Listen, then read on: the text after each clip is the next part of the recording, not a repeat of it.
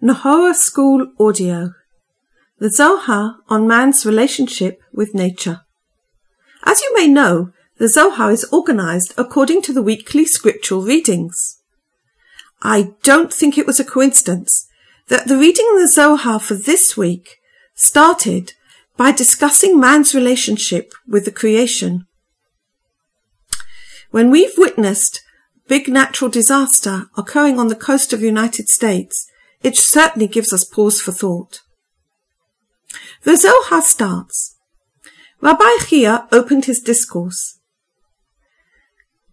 The scripture says, "The blossoms were seen in the land, the time of the nightingale has come, and the voice of the turtle dove is heard in our land." This is from the Song of Songs. The meaning of this is when God created the world, He put into the world all the forces that it needed. But the earth did not produce any fruits until man was created.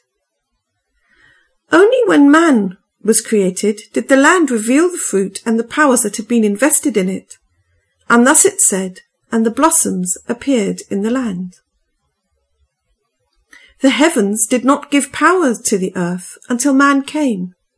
And this is what it says in the 3rd chapter of Genesis, that no bush of the field was yet in the land, and no herb of the field had yet sprung up, for God had not caused it to rain on the earth, and there was no man to work the land. All the generations were hidden and not revealed, and the heavens were held back, and it did not rain on the land because there was no man.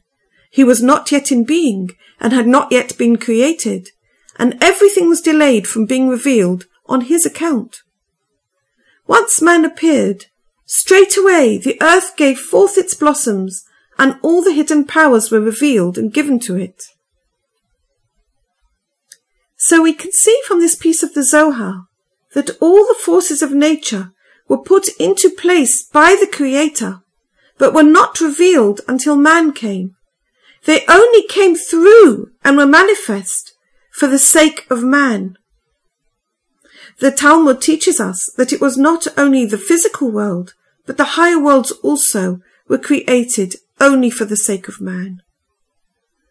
So we need to ask ourselves the question, what is the purpose of this creature, of man, that the Creator would invest so much in him?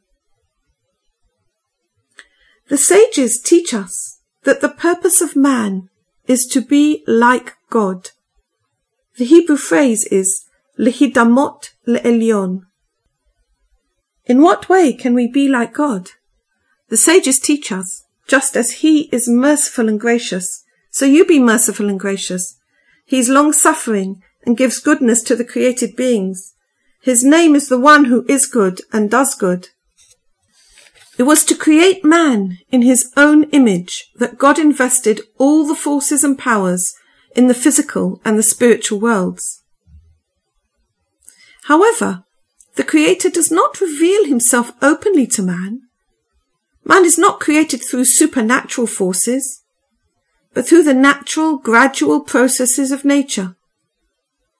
If God were to relate to man in a supernatural way, man would only relate to Him through his will to receive, through his created nature. For like all created beings, man has the will to receive inside him. If God were to reveal Himself openly to man, man would take this revelation to increase his selfish love. Man, as part of his nature, wants to know things, wants to understand things, wants certainty. If God was to reveal Himself so man knew for certain it was God, this would just increase his ego, and man would not be able to connect with God in the way that God connects with him, which is through unconditional love, unconditional giving. So God hides Himself in the world, hides Himself in the processes of the world and in the processes of nature. Indeed, the word for world in Hebrew is olam, which comes from the word alam, ayin lamed mem, meaning hidden.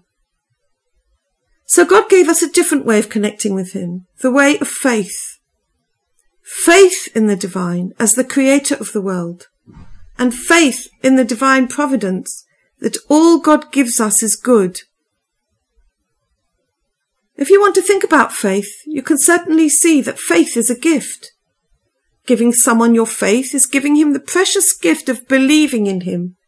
Giving God your faith is giving him the greatest gift of loving him unconditionally. But the Zohar continues. But then man sinned, and the earth was cursed because of him. And this is what is written in Genesis. The land is cursed for your sake. And further, when you work the land, it will not give its strength, but thistles and thorns will grow for you. From this piece, we can see clearly that the natural state of the world is completely dependent on the actions of man. Indeed, the rabbis teach us further that trouble only comes to the world because of Israel. In order to understand this sentence, we need to know that there are two forces in the person. The force of giving with connection to God and our fellow man, and this is called Israel, from the language Yashar El, straight to God. Whereas the aspects of our other selves, the egoistical aspects, are called the nations of the world. These two aspects are within every human being, Jew and non-Jew. We all have the aspect of Israel within us, and we all have the aspect of the nations of the world within us. So every catastrophe that happens, whether natural or private, we have to look at the aspect of the Israel within us. Are we valuing our aspect of Israel? Are we enhancing it? Are we practicing the adage of the psalmist, turn from evil and do good? In the wake of the hurricane that hit the coast of America this week, I have to look inside myself and say, have I had a part to play in this in some way? Because I can't point the finger at anybody else. The only person who can do my work is myself. So I have to look and say, where is my aspect of Israel? Is there some aspect of Israel within me that I can enhance and help make the world a better place for everyone? The whole world together is one soul. We are all the one unique soul that God breathed into Adam. Each one of us has our own part to play. When a natural disaster hits, we can take the opportunity to realize that the forces of nature are reflecting our own consciousness. Each one can look within himself and say, am I more like God? Can I be more compassionate and merciful and be the man for whom God created the world?